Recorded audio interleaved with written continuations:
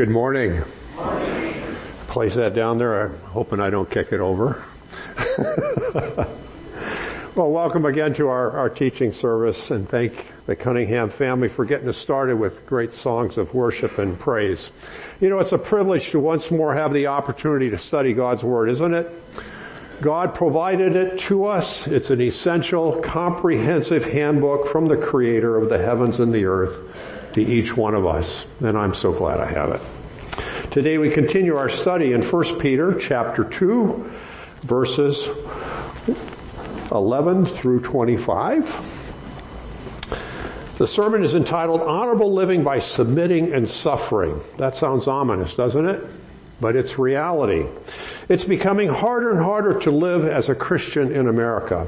As America becomes increasingly secular, the Bible-based beliefs that we hold dear are viewed as totally out of step with contemporary secular morality.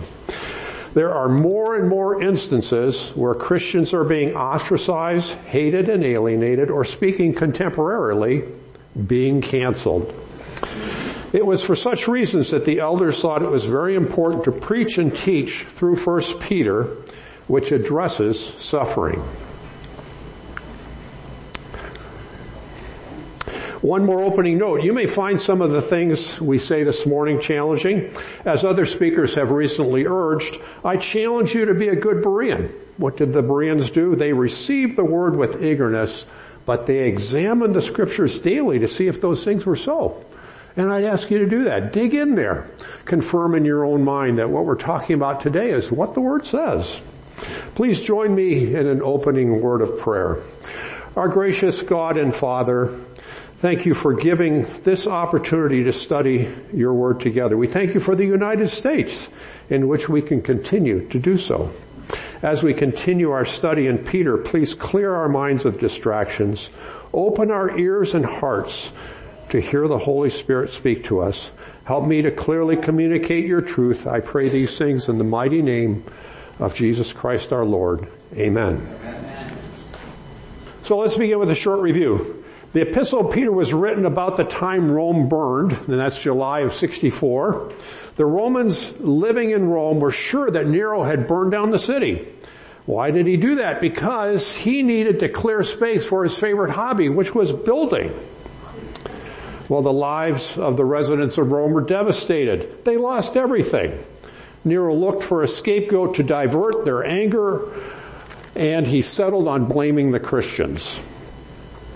Nero caused rumors to begin that unjustly accused the Christians of, among other things, starting the fires in Rome, atheism, no idols and emperor worship, cannibalism, eating the body and blood during the Lord's Supper, immorality because of their love for one another, damaging trade and social progress, and leading slaves to insurrection. The rumors quickly spread across the empire.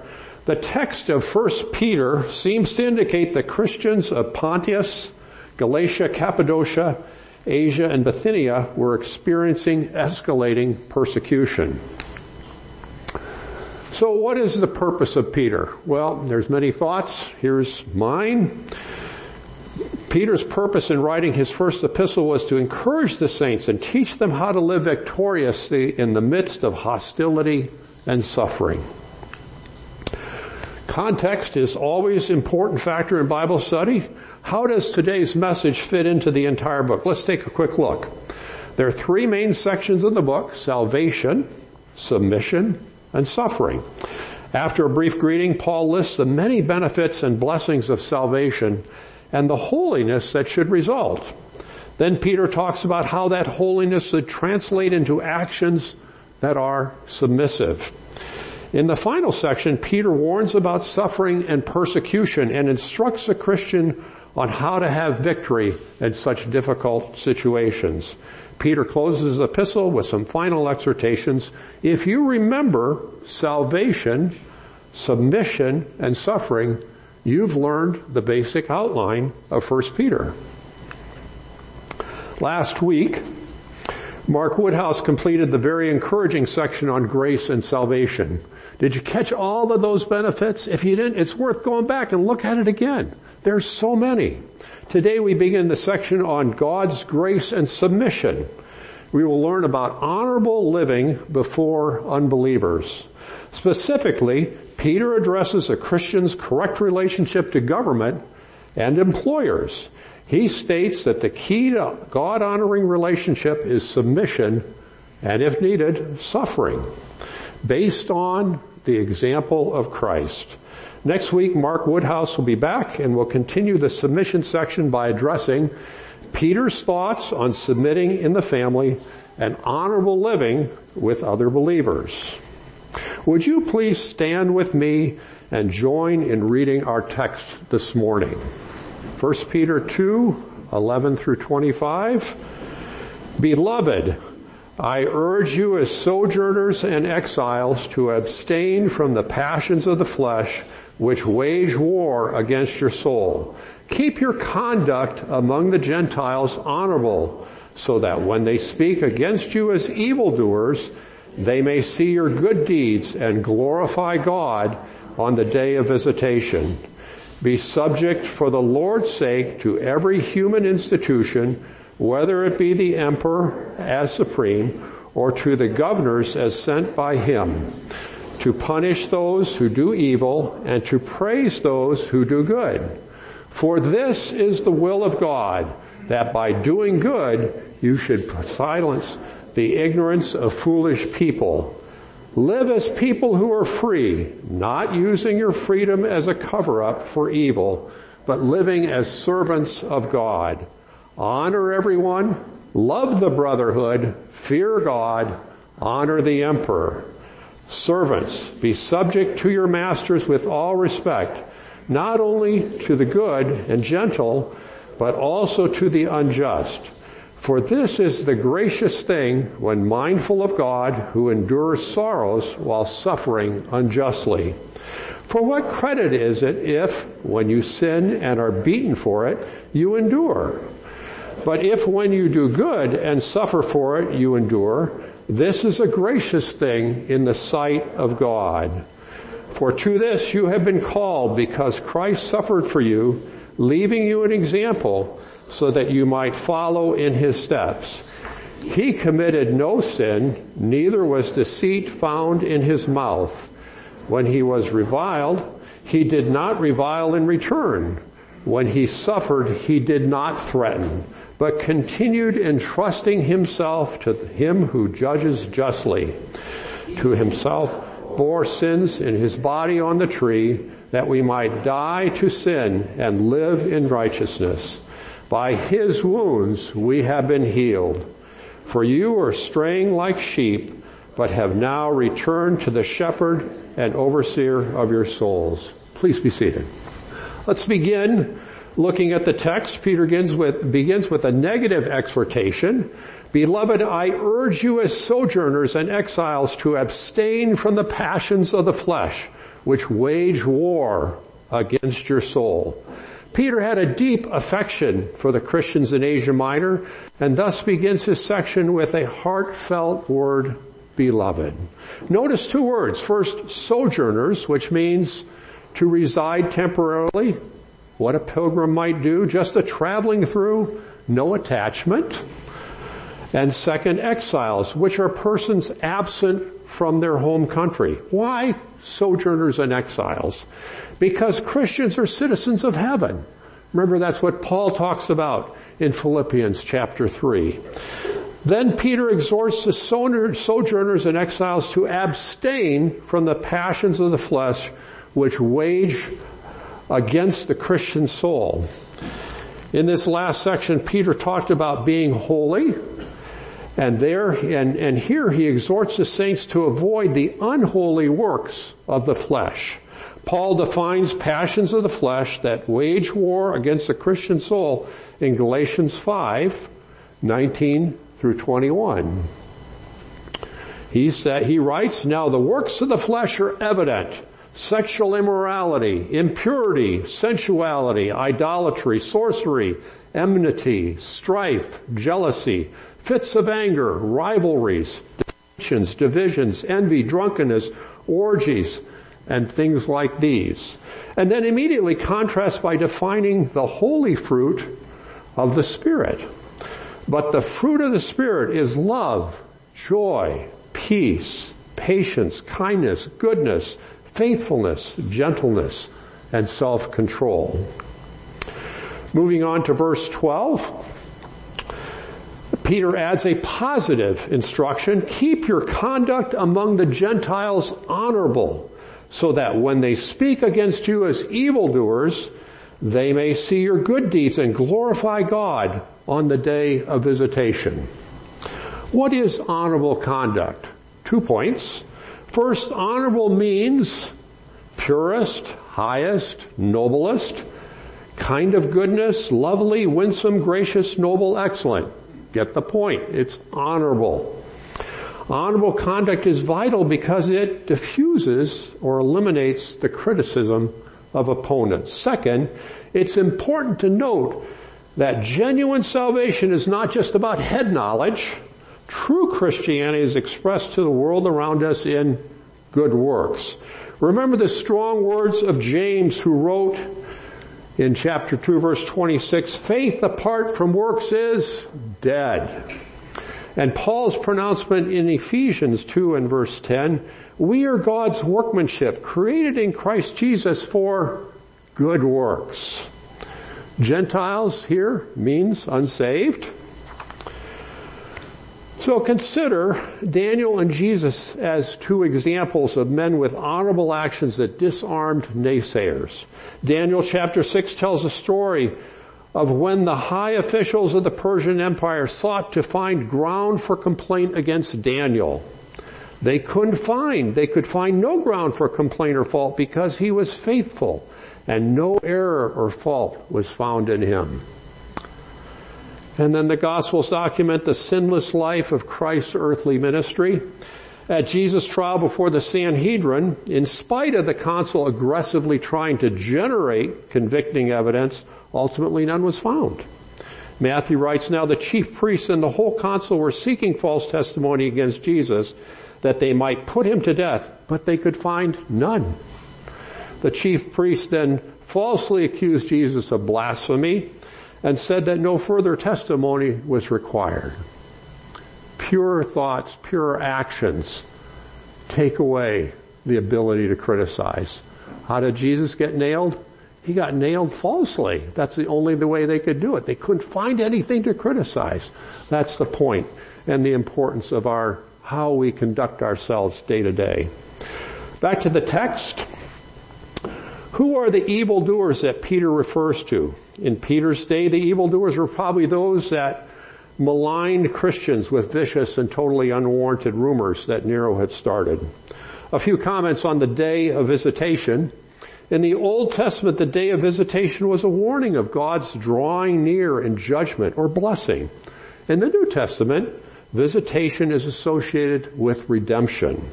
Thus, applied to this verse, when the grace of God visits the heart of an unbeliever, he will respond with saving faith and glorify God because he remembers the testimony of the believers he observed.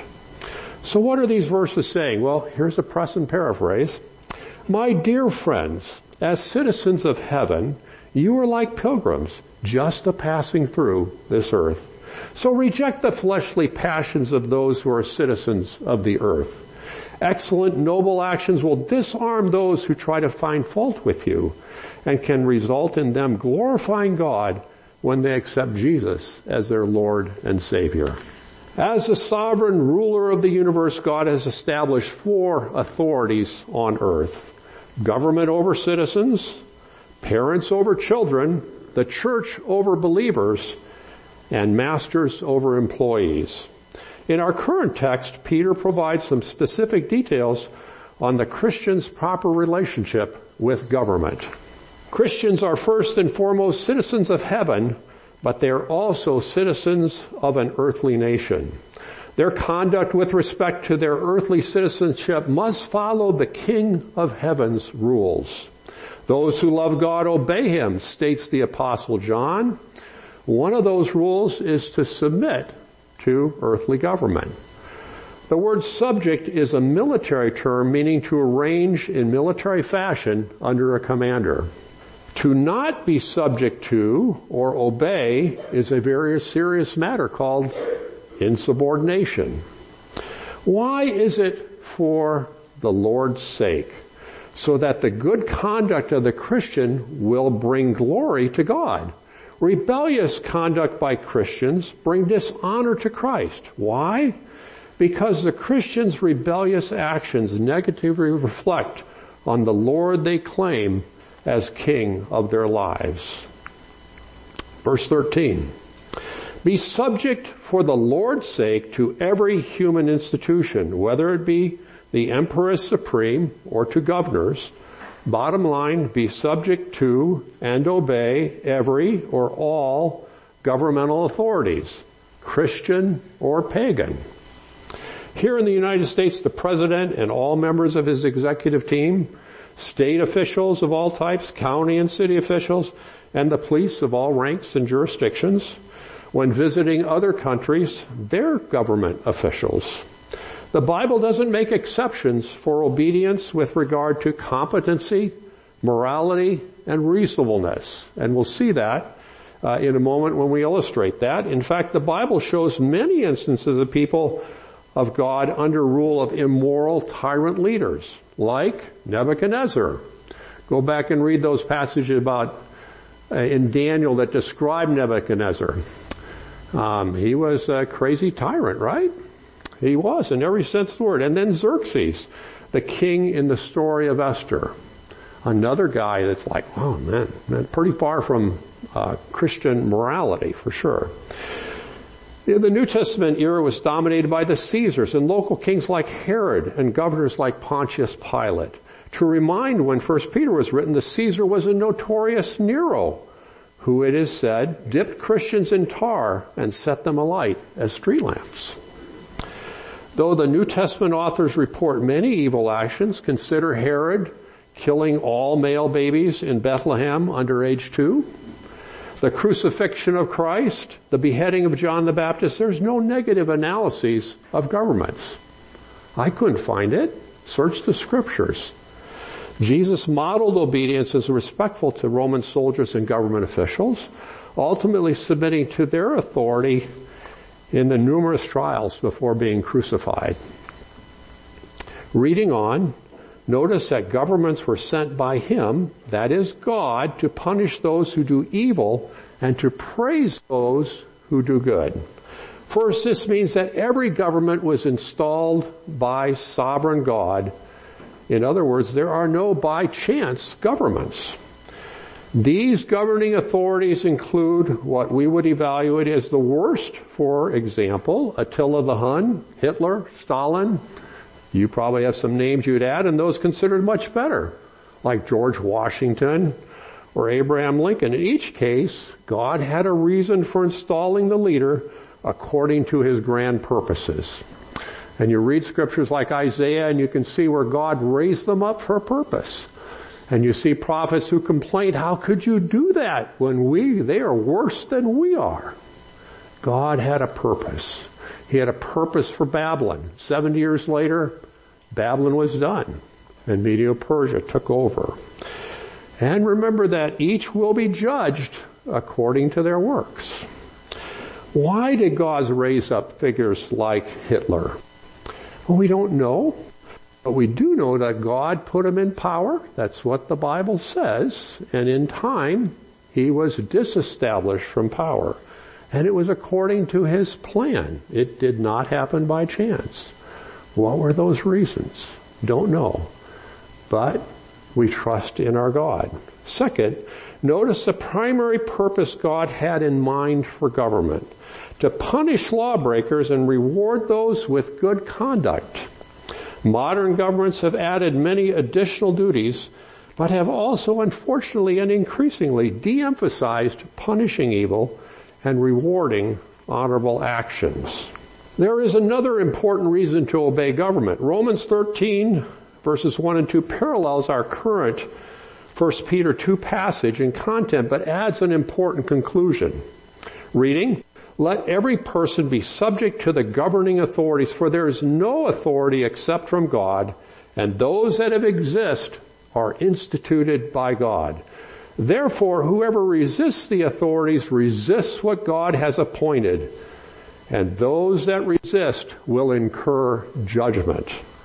If all authority is instituted by God, resisting authority, that is not submitting and obeying, it's actually resisting God and His will result in judgment. Certainly an important reminder of the importance that God places on submitting to the authorities He has put in place.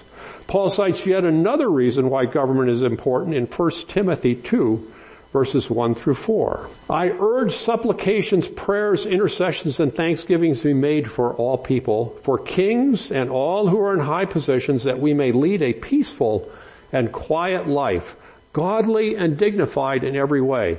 This is good, and it is pleasing in the sight of God our Savior, who desires all people to be saved and come to a knowledge of the truth.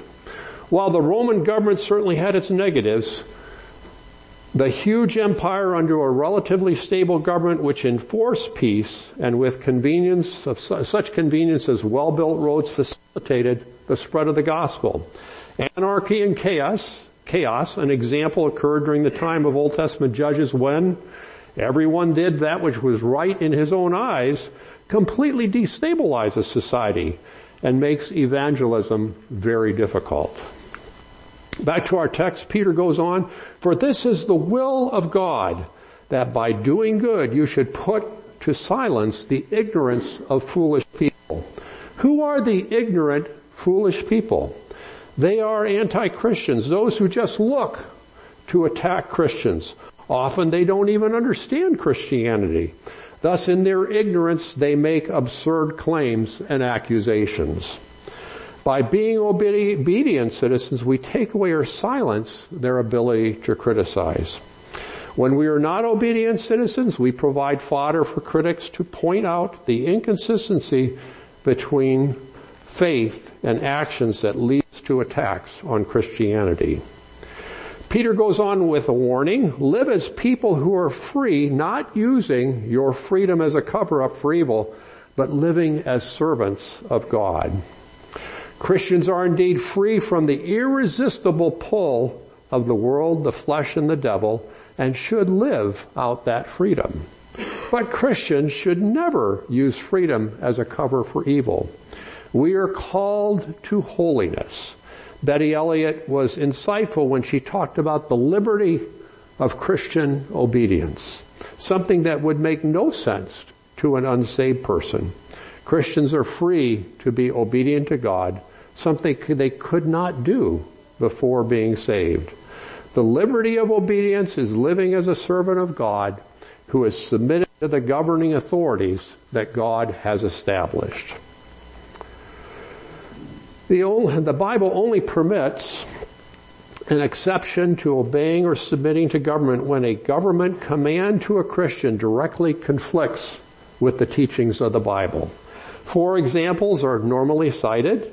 The Jewish midwives who were ordered to throw all male babies in the Nile to control the Jewish population. The midwives disobeyed Pharaoh. Exodus 1 notes that they feared God and did not throw the babies in the Nile. Daniel 3 records a story of Shadrach, Meshach, and Abednego refusing to bow down to the 90-foot high image of Nebuchadnezzar and their miraculous salvation after being thrown in the fiery furnace. Daniel 6 tells the story of Daniel refusing to obey the command not to pray to God.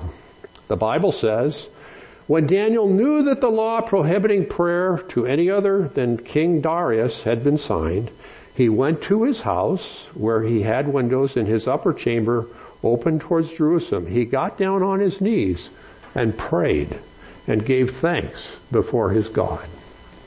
Knowing the suffering to come, the lion's den, that was part of the order, he thanked Almighty God for who he was and entrusted his well-being to him. Finally, Peter and the apostles were told not to teach in the name of Jesus and jointly replied, we must obey God rather than men. Well, what about bad judges or corrupt evil leaders? Well, they put Jesus to death, didn't they? Leaders that don't support a biblical worldview?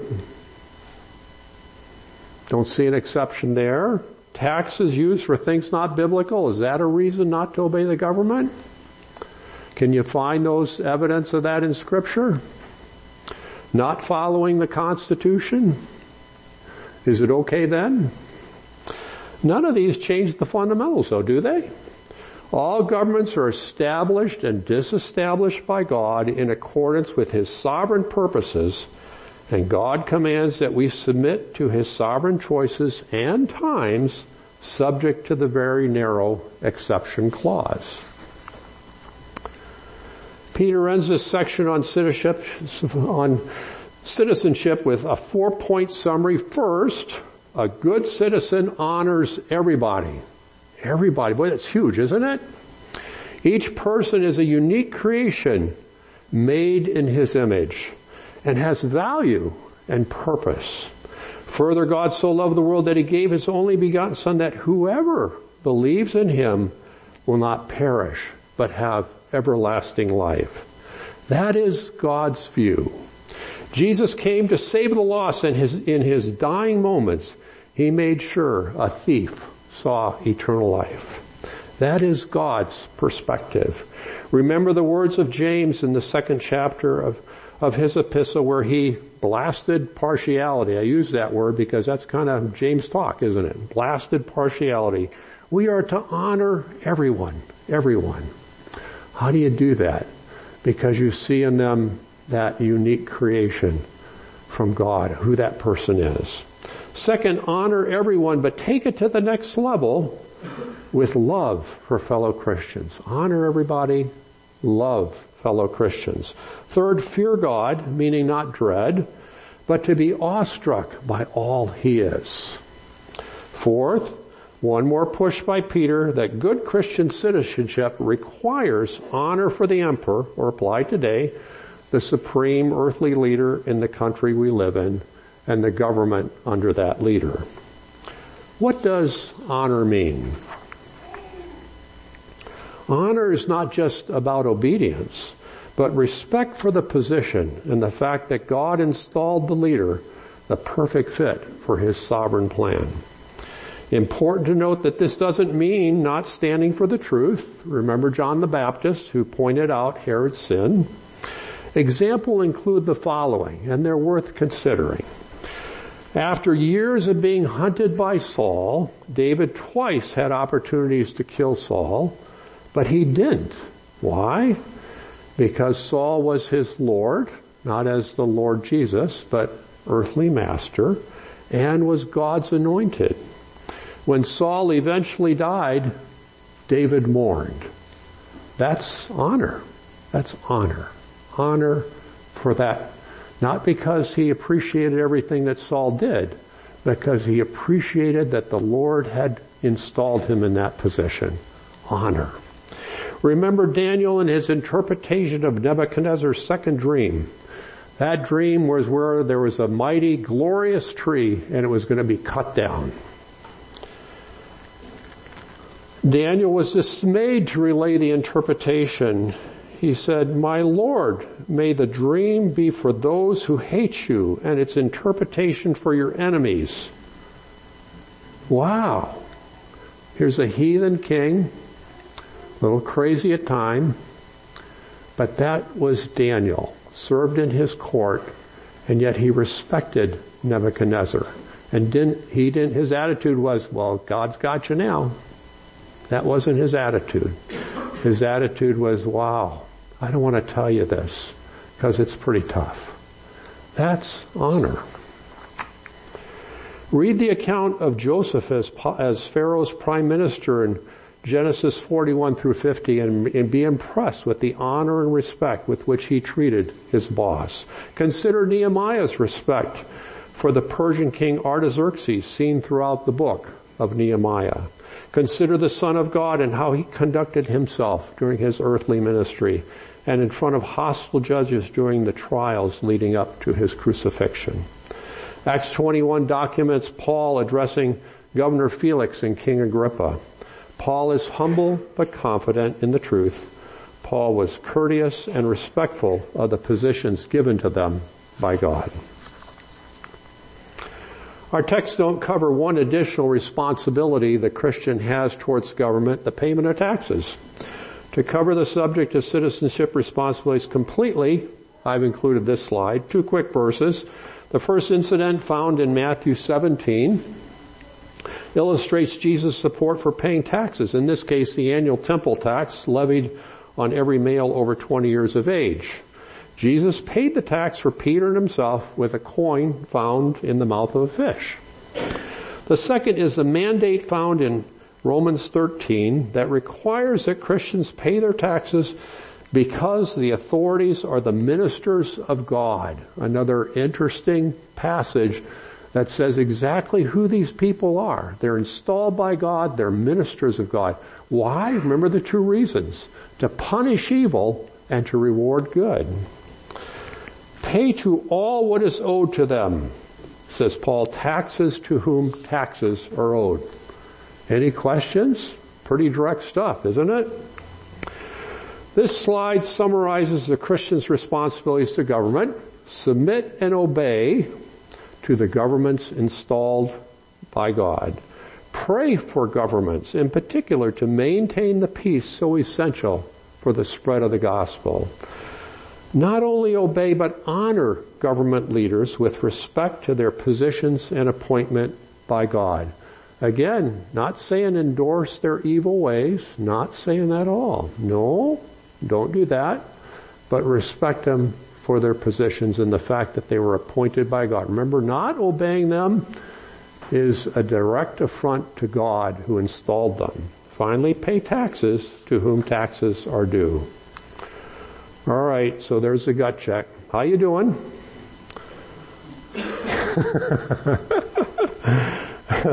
Are you meeting your relationship with the governing authorities? You're obedient? Are you praying? You're paying your taxes? Are you honoring them? Does your speech, action show respect for the governing authorities God has put in place? Boy, that's challenging, isn't it? We've lost an awful lot of respect, regardless of who you're for or against. There's a matter of respect and honor, and that's what God expects. For the Christians, there are higher callings than the Constitution. For example, our freedom of speech rights must be bounded by the mandates of the Word of God. Does that make sense? Isn't that the higher authority than the Constitution? You may have the right to say it, but you ought to be careful and make sure that what you say conforms to the standards of the Word of God. Are there issues in your relationships with government that would mar your testimony and the reputation of your Lord? This is tough stuff. We got to encourage everybody. We all have issues. I certainly do. As I look back and study the passage, I realize, man, I don't always have that right. I can do better. All right, that wraps up our consideration of the Christian's honorable, submissive relationship with government. Now Peter takes on the subject of Christians' responsibility to submit to their employer. Reading verse 18, servants, be subject to your masters with all respect, not only to the good and gentle, but also the unjust. Well, that one's hard to swallow too, isn't it? Why, that's tough. The word for servants used here is not the common slave, but refers to household or domestic servants who often had very responsible positions. An Old Testament example would be Joseph. Potiphar, his master, made faithful Joseph the overseer of all his possessions. The phrase subject to your masters continues the idea of submission. Notice again, not just a subject to, but subject to with all respect. So added emphasis if you're an employee with respect to your employer. God demands that Christians show sincere respect and an attitude of general esteem for our workplace bosses.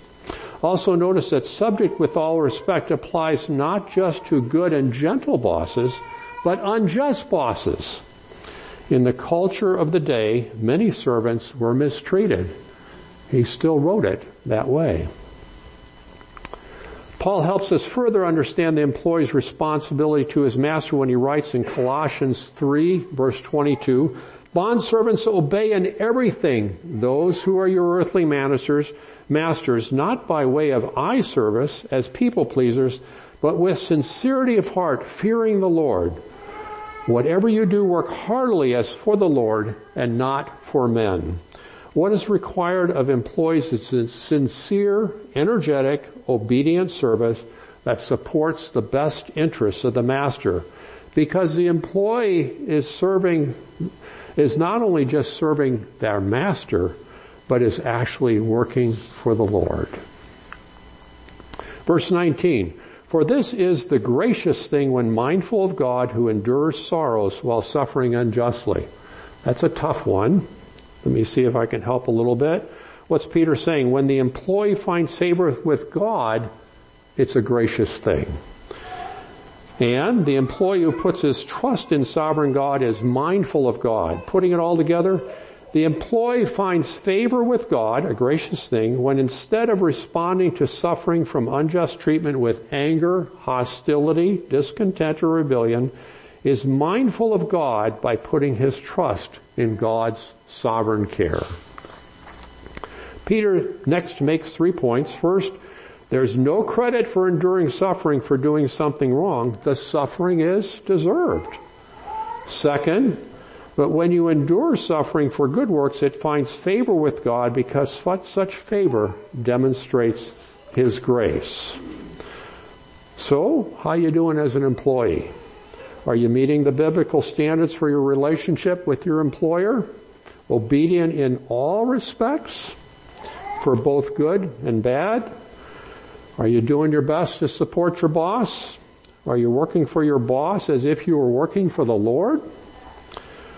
Are there any things that would mar your testimony and the reputation of your Lord? I have to admit, when I look back over my career, there are moments I'd have to go back. I didn't get that right. This is the Word of God speaking. The standards are high. Once again, I think we all have to continue to encourage each other. Well, having concluded his discussion on honorable, obedient employee-employer relationships, and admitting there may be suffering, Peter discusses the ultimate example of perfect suffering, the suffering of Jesus Christ.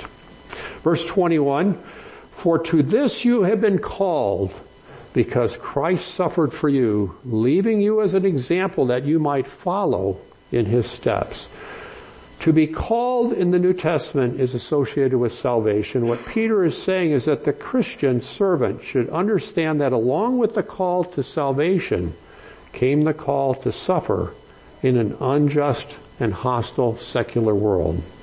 Jesus Christ provided the supreme example of how to handle undeserved suffering in His earthly ministry. Read the gospel accounts and be amazed. The word example is an interesting word. It's used only once in the Bible, and it means a template on which the student traces a copy.